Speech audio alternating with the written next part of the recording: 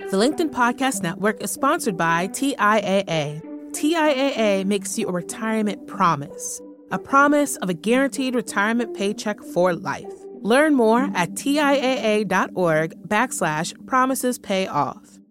LinkedIn News.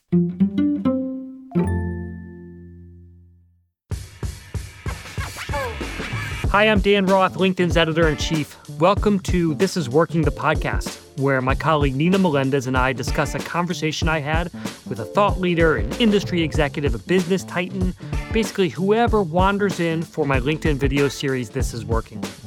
Nina and I take that conversation, we dissect it, we extract our own top takeaways, and then we put it into this podcast. And here's Nina now. Hey, Nina. Hey, Dan. Dan, we were working somewhat late last night, and I wanted to know, what do you do to stay energized? Because you work a lot. Yes, we were working so late last night that this was like a 3-coffee morning and multiple coffees throughout the day. And it helps during the day, but it just wrecks me at night. And then I need more coffee the next day. So it's this horrible, vicious cycle. What about you? What do you use? So I'm a coffee person. Every now and then, if I really get low in the middle of the day, I'll do some push-ups. Really? Yeah. I'll do them I'll find a corner, or sometimes I'll do them with colleagues. I'll be like, hey, you want to do 10 push-ups? Really? Yeah. And it's great. It wakes you up like that. That's awesome. Yeah. I was asking because you spoke with Dany Garcia, who is the co-founder of ZOA, which is an energy drink. And I never really got into energy drinks. And at one point, I wanted to do Red Bull, but I was worried that there was too much sugar and that my heart would explode. But energy drinks are something that a ton of people really love to help get them throughout the day. Yeah, Dany Garcia is Dwayne "The Rock" Johnson's manager, longtime business partner. Yep. She runs a number of companies. One of them is ZOA, which made our LinkedIn top startups list, which just came out recently. Mm-hmm. And that's measured across 4 different pillars. It is based on employee growth, engagement with the company and its employees on LinkedIn, how well they pull talent from our flagship top companies list, and then basically how fast they're growing in terms of employees. These are only for companies who are 5 years old or younger, and they have to be growing at least 10% a year. So there's all these AI companies on the list. There are a few retail brands, and one of them is ZOA, which totally caught me by surprise. Yeah. I thought that the energy drink market was super saturated. Exactly, super saturated. You mentioned Red Bull. There's Prime and Gatorade, Yeah. and there's you walk into a bodega or a grocery store, and there's just refrigerators full of this stuff. The idea of having room on a shelf for one more is totally shocking. Right. And it was great to talk to Dany about how she and The Rock spotted this opportunity. Yeah, and how they're differentiating themselves. Totally. She has her hand in a lot of different ventures. So there's ZOA Energy, of course, but she's also a film and TV producer. And she's doing something with Under Armour. So she's also in retail and in fashion. Yeah, she has a fashion brand called GSTQ, which stands for God Save the Queen. Nice. I read a great interview with her where she talked about how she had seen that term as a kid. And she was like, oh my God, that's crazy that all these people rally around the queen. And I want something that people rally around and feel like they have a saying about. So she named her fashion company after that saying. She also has her hand in sports as well. She made history. She is the first woman to have purchased a professional sports league, the XFL. Correct. Yeah. So she really has her hand in so many different areas of business. You had a great question to her, asking her how she chooses what she goes into. Yeah, so we're going to get into that, but I just want to explain why I asked that question, which is I was thinking that maybe she had some formula. Maybe it was she would look at the total addressable market or the number of Gen Zers in a particular area. How does she have some math formula that she goes to figure out where to put her energy and her resources and her money? And I thought about that particularly because of this ZOA energy drink. I mean, I mentioned that this is a totally saturated market. So what was it that she saw that made her realize that there would be white space in it? And her answer was very personal. It wasn't math. So let's hear her talk about it.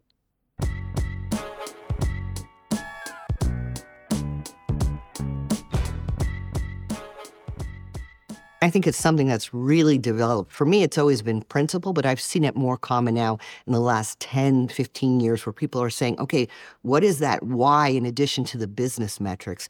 That really drives us, and it drives a lot of my decision making. So it's almost the first why before we take the next steps. And then always, who are the individuals around the project? Am I going to enjoy the experience? Because you know this, Dan. Every journey is going to have the pit stops, the flat tire, maybe the car's going to crash, you put it back together. And so you have to look around and say, okay, are these the people I'm going to turn to? Because it's not the successful moment that's life, right? It's all of the steps to get to those successful moments that's life. So the who and the what, the why of the individuals who are around the project are really important. And I'm always looking personally, can I learn something? Will I be a different person after this experience? And then you go into the business metrics. But all of that is really, really important for me. Dany mentioned enjoying the experience when putting projects together. Do you ever think of things in those terms when you are planning a project or even assembling a team? I have not thought about it the way that she describes it, but I think that she's hit on something really important, which is, and Bob Pittman talked about this also in a previous episode, which is that work should be fun. And then when things turn south, when you do have those pit stops and the crashes, it is good to have people around you who are part of that experience. Like, those crashes can also be fun. Sometimes it's like the shared camaraderie. You know, you're like in a trench all together. And it's not bad. It's like gallows humor, and you're making jokes about how bad your life is, and you're working super late hours, and you're getting mad at your bosses and all of this stuff, but you're doing it together. And it builds some real camaraderie. How do you think about it? So the point that she makes is that there will be crashes, and there are going to be the burns, right? Because your work isn't perfect, and you're going to fail. It's like, who do you want to fail with, right? When you go into the crash, who do you want to be crashing with? Totally. Have you watched the Arnold Schwarzenegger documentary on Netflix? I think it's called Arnold. No, but now I'm going to. You got to watch it. It's great. But one of the things that you can see in there is that he is having so much fun when he is pursuing every role that he's in. Even just the beginning when he's just dominating the bodybuilding world. He's surrounded by all these people, and they spend so much time laughing. And it's clear that he is surrounded with a team that takes it very seriously, this idea of building big muscles or then turning into movies. But he just seems to be enjoying himself. That was my biggest takeaway from it, was how much he enjoyed his work. And I think that Dany's point about having teams that you want to be around, that you're going to enjoy even at these setbacks, it's a really important one. It's a great message. So, question for you. If you had to rank characteristics when you're putting a team together, where does the enjoyment part come in? Like, okay, so I'll tell you my first top two. Competent, reliable. Reliability for me is huge. And I guess 3 would be we enjoy working together. Have you ever seen Jeff Weiner's? Jeff Weiner's a former CEO of LinkedIn. He did a great post on LinkedIn years ago. Answered exactly your question. Who are the 3 kinds of people that he wants to be with every day at work? And he drew a Venn diagram of this. I love a good Venn diagram. You're going to love this Venn diagram. This is a great Venn diagram. So it's people who think big, who get shit done, and who have fun. So he put fun in there. He did. That was one of his big 3 circles. And right at the center, that's who he wants to work with. Nice. And I've tried to think about other formulations, but I've never been able to. That is, to me, the perfect way to describe a great team or a great colleague. Nice. Actually, let's put a link to Jeff's article in the show notes so that everyone can see that. Great. We're going to take a quick break. When we come back, more on my conversation with Dany Garcia. The LinkedIn Podcast Network is sponsored by TIAA. In the last 100 years, we've seen financial markets swing, new currencies come and go, decades of savings lost in days, all showing that a retirement plan without a guarantee, quite simply, isn't enough. So more than a retirement plan, TIAA makes you a retirement promise. A promise of a guaranteed retirement paycheck for life. A promise that pays off. Learn more at TIAA.org/promisespayoff. Hi, I'm Tomer Cohen, LinkedIn's Chief Product Officer. On my podcast, Building One, we dive deep into what it takes to build great products. Recently, we had Zach Perret, the CEO of Plaid, and he shared about his struggles building a financial app for consumers and how he was able to turn it all around with a critical pivot. Take a listen. I personally couldn't resonate as much with the consumer set that we were trying to reach. I just didn't have that level of empathy. When we made the shift to building a B2B product, though, I was building the product that I wanted. My co-founder and I were creating the product that we wanted ourselves, and we had so much empathy for what that product was. Such a great insight. In that sense, we got lucky because we were creating a thing for ourselves. And then the people that we were talking to also had the same problems we did. They were fintech developers. We'd been a fintech developer. We'd been trying to build a fintech product for a year. And so we had such deep empathy. We had such a clear ability to... If you want to hear more of Zach Perret's story and the lessons that follow, listen and subscribe to my podcast, Building One. And we're back. Dany talks about her superpower as being someone who can really relate to her audience. And in creating all of these products and in building her business, it's so important for her to have a relationship with the consumers that she's trying to reach. At one point during the interview, she says, "I'm not in Hollywood, I'm not in New York, I'm in Orlando." And she says that this relationship with her consumers has been so pivotal in how she approaches projects and what she chooses to do. Let's actually take a listen to that full soundbite.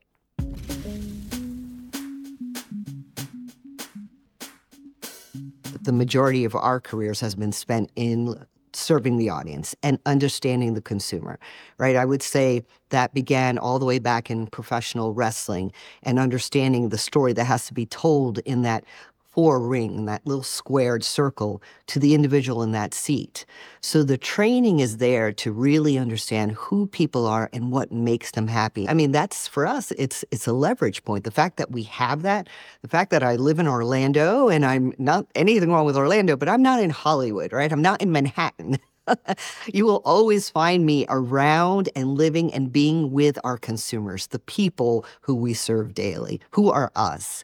And that has allowed us to make some really, really good calls. And then, we are deeply involved in social media. So we do a tremendous amount of listening and conversation. I think a lot of brands, you put this product out, you make a marketing plan, and then you hope. We're going to put this out and we're going to have an active relationship. So we are going to be listening, and then we are going to be adjusting like any relationship. So there is no version of any company that has started that we didn't agree to have a relationship with that consumer or that audience member. It's like a relationship with your family. You're adjusting and growing. So that mindset gives us a lot of flexibility, and it allows us to make hard decisions quickly. ZOA, we went through an entire rebranding, and I think we were only a year old. That was specifically because we were listening to our consumer, and we were seeing the consumers that we didn't talk to just yet. There are a lot of people who will utilize specifically only data when it comes to, and I love data, by the way, but utilizing only data when it comes to product, when it comes to a color of a can. You've taken away all of the creative storytelling about why. You're just making an item instead of making an entity. And those things are very, very different. And you hold those sort of touch points in mind when you understand there's a consumer on the other side who you want to have a relationship with, when you hold that sacred. Orlando is a superpower.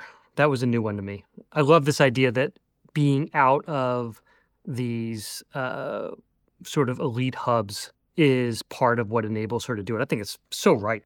Dany is a bodybuilder and knew that there was a need for an energy drink. She talks about knowing her audience. She was her own audience in this case. When she goes to the gym, she is surrounded presumably by the other people who are her audience. She can do this kind of testing all the time. And in fact, before we started the interview, she mentioned that she has a different ZOA flavor for every day. And she likes, shoot, I can't remember which one it was. I think it was orange for leg day. She was like, oh yeah, the orange leg day. Everyone knows the leg day is the hardest day. And so you want like the best tasting flavor. And so, like orange, she saves orange for leg day because that's really where you prove yourself. Yeah. What is something that you thought you knew about audiences that you were surprised once you found out? All right, I'll give you one that I found out about LinkedIn. Yeah. This was a real surprise to me. So when I joined LinkedIn, I joined from Fortune.com, I'd been most recently. And before that, I'd always been traditional media. And you never knew your audience at all. So at the beginning in my career, you put out a magazine and people would read it, but you never knew who was reading it. So an example of where I had a very rude awakening was early on. The CEO of Groupon had left Groupon and he moved to San Francisco and he quit or got laid off. I can't even remember at this point. But his next step was to record a CD of music about business that he wrote. What? Yep. So that was my reaction. Wait, a CD? He recorded an album of music about business. Okay. And I think I had this similar reaction that you did, which is like, what? And I reached out to an executive at MTV and said, can you do a review of this album? Like a really funny review of this album about songs about business. When I was at Fortune, we would have done this sort of thing all the time. And so he wrote a really funny, snarky, scathing review of this CEO's album. And I thought it was hilarious. I was laughing. We published it, or he published it, and the comments started coming in. And the comments were so negative about the review. Oh. Why are you doing this? This guy is trying to do a restart. He's putting his heart and soul into this. This is really mean. And I was like, oh, this is our audience. These are people who want to get ahead and who have a belief and understanding that you do things and you fail and you get back up and you try it again. But you don't stand on the side and make fun of people who are trying. And it was a total wake-up call to me that I thought I knew our audience. The truth is that in my entire career, I thought I knew the audience, which I thought was me, or people that would think the same kind of stuff I thought was funny. And I was totally wrong. On LinkedIn, this is not what they came here for. And it totally changed the kind of posts that we promoted, what we curated, and it changed the voice of the LinkedIn news team to be one that isn't ever snarky. And that's one of my rules, is like we are never snarky and we're there for people because that's what the community and the consumer wants. So total wake-up call for me. I actually love that because it shows that, it just shows that the LinkedIn audience is, for the most part, good people. Because it's funny because when you said that, I wanted a scathing review on the, I have to be honest, Dan, when I heard you say that, I was like, aw, like, That's why are you kicking the man down? Right, like, he's trying something new. Like, let him make a CD. So it's great to know that the audience was not compassionate as much as just, like, encouraging. That you could say, like, I didn't like this album, but you don't say, what a joke. Yeah. You mentioned writing articles and not really knowing who your audience is. How did you then write articles without having that data? Or how did you pick topics you were going to talk about or know what was going to be interesting to someone just beyond you? Same thing with Dany. Like, she's very niche, right? Bodybuilding is very niche. How does she know what is going to resonate with other people? Well, she talks a little bit about what she learned from professional wrestling. I love that she called out WWE. Don't forget The Rock. Part of his career was spent in the square. How can one forget? Ring. Remember his whole thing of like, can you smell what The Rock is cooking? Were you a big Rock fan? I can't believe I just said that. That's great. He would do this whole thing. I always thought he was so entertaining. Yeah. But one of the great parts about WWE is the crowd is there. They are sitting alongside the ring. They're yelling. They're cheering. Yeah. They will let you know really quickly what they like and what they don't like. Yeah. Dany talks about spending a lot of her time in social media and seeing what the audience is saying about her products. It's really similar on LinkedIn, where when I post, I read all the comments. The first 2 days, I try to respond to all the comments also. And what I'm doing there is listening to what people like and what they don't like, and then that helps me calibrate for the future. So I'll give you another example. A lot of times I'll post, and I'll have at the end, I'll ask a question. And because I want to hear what people have to say about something. And a lot of times people will totally ignore my question, which is great. And they talk about their own things in the comments. And I'm like, oh, this is actually the question that people want to ask. Right. And I'll replace it because I want to get other people to chime in because it's clear that is That's the real what resonated. topic. That's what resonated. Yeah. And so I think a lot of it is leading to a point or trying things out, starting the conversation, and then really listening to what people actually want to talk about, and then changing your tactics or based on where people want to go. Yeah. You have to lead, and then you listen, and then you respond. So she's a great listener. This reminds me of Bob Pittman. You mentioned him earlier. He's a co-founder of MTV, VH1, and he's currently the CEO of iHeartMedia. He mentioned this when he was talking about MTV. And you had asked him, like, when he comes up with these sort of wild ideas, like, how does he know it's going to work? And he was like, well, I just looked and I saw people liked music and they liked TV, and how can we combine it together? It made sense to him. Yeah, it made sense to him. And then he saw that people were the kids were sitting in front of their TV all day watching this. And he was like, great. He now saw that his audience was actually there, and it was a growing audience. And he talked about the fact that even though he couldn't measure it at the beginning, he knew it was a hit. And some other people, in this case, Pepsi, came in and saw that this was reaching a generation in a really interesting way. Yeah. And so they joined Bob's vision and backed him on this. And I think a lot of that is this idea of knowing this is the second person in a row now that we've talked about knowing your customer really well and being a great listener. And being a great observer. Great observer, yeah. You know, Dan, I always love hearing about women who start on the fringes and sit at tables with people who don't look like them, and yet, in spite of it, make wonderful things happen. And Dany talked about, and this really resonated with me, talked about walking into rooms and feeling like she didn't belong and how that actually drove her and sharpened her. Let's take a listen.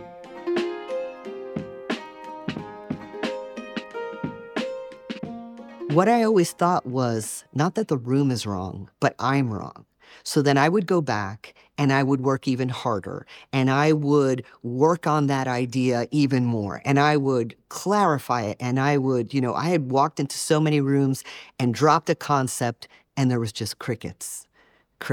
And that room didn't look like me. So I carried that always and said, okay, all right, the next time I go in, I'm just going to work harder. I'm going to work harder.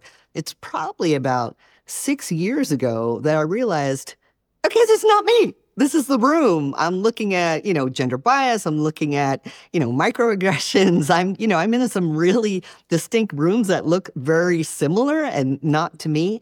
And so I had become a very sharp edge as far as, putting forth my philosophy.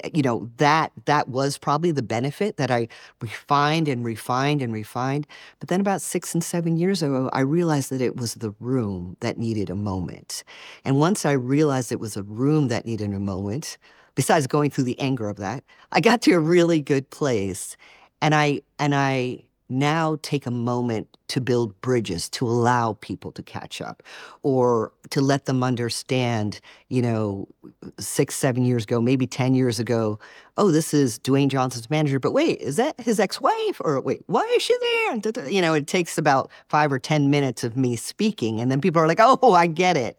Now, I don't have that. Most people know who I am when I get into a room if they're working with me, but I've learned kindness to bridge them along and let them understand that it's not me. It's not me. She mentions in here that she is Dwayne Johnson's ex-wife. We probably should have brought that up sooner and talk about, this is not the subject of this podcast, but maybe another one in the future is people who are able to work with their exes. Yeah. That is the only other one I could think of is Bill and Melinda Gates. And I think we got to find a third. I think if we find a third, then we've got there's a pattern and we can draw a bigger inference for lessons learned from it. But I think this was probably the heart of the conversation. This told me so much about the way Dany sees the world. She talked a little bit about the fact that she has never had a mentor, that she has to figure all this stuff out on her own. She's not angry about it, or she doesn't feel like it set her back, but she definitely feels like she's got to figure all of this out. And I just think it means that she comes into these rooms with more pressure on her than anyone else. And instead of that driving her into the corners or out of this industry, it just made her realize that she was going to fight harder and that it was the room that was the problem. Yeah. You said this resonated with you. Why is that?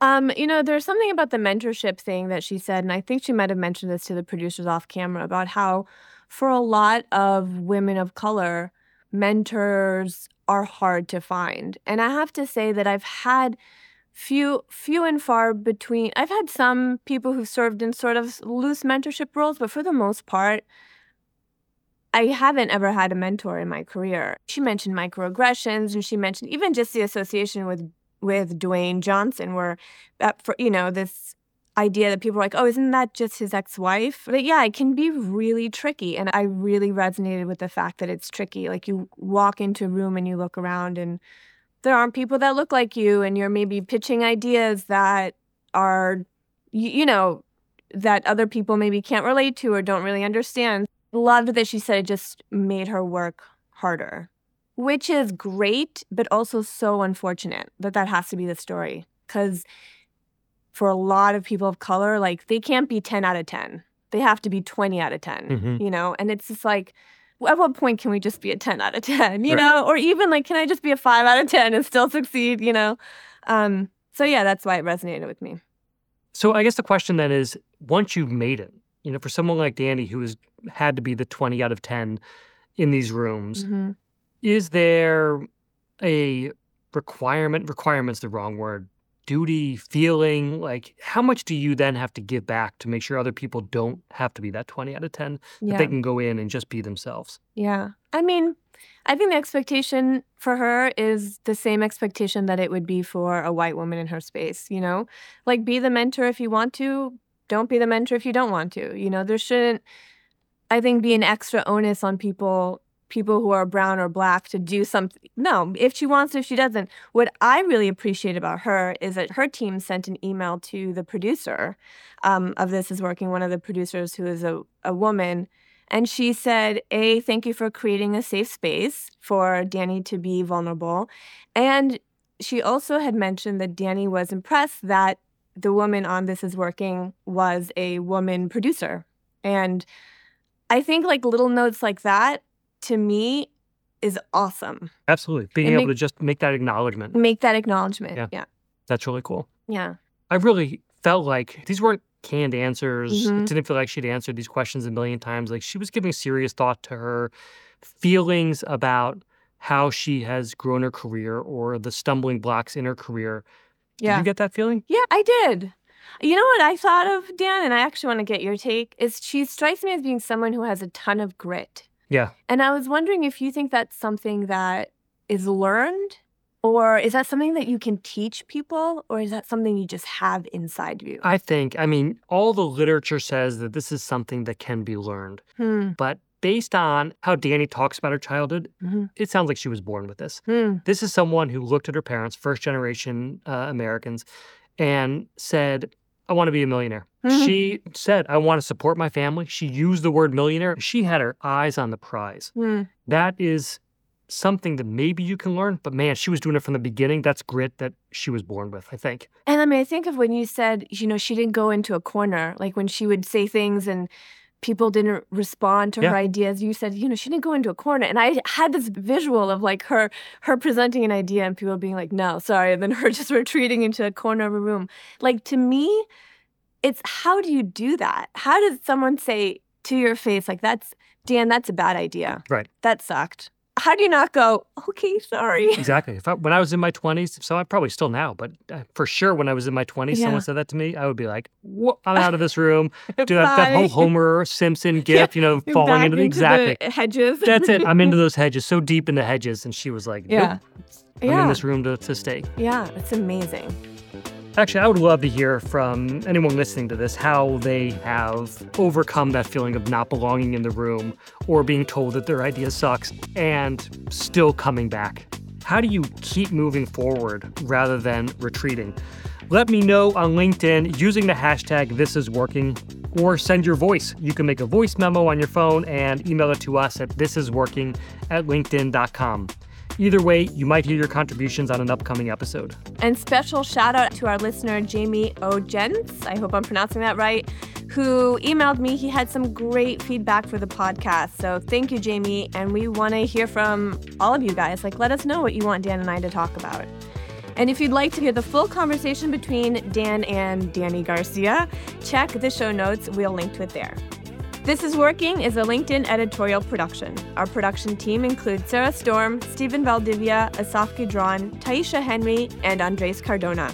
Joe DeGiorgi mixes our show. Enrique Montalvo is our executive producer. Dave Pond is head of news production. Our head of original programming is Courtney Koop. I'm Nina Melendez, senior producer. And I'm Dan Roth, LinkedIn's editor-in-chief. Be well and stay curious.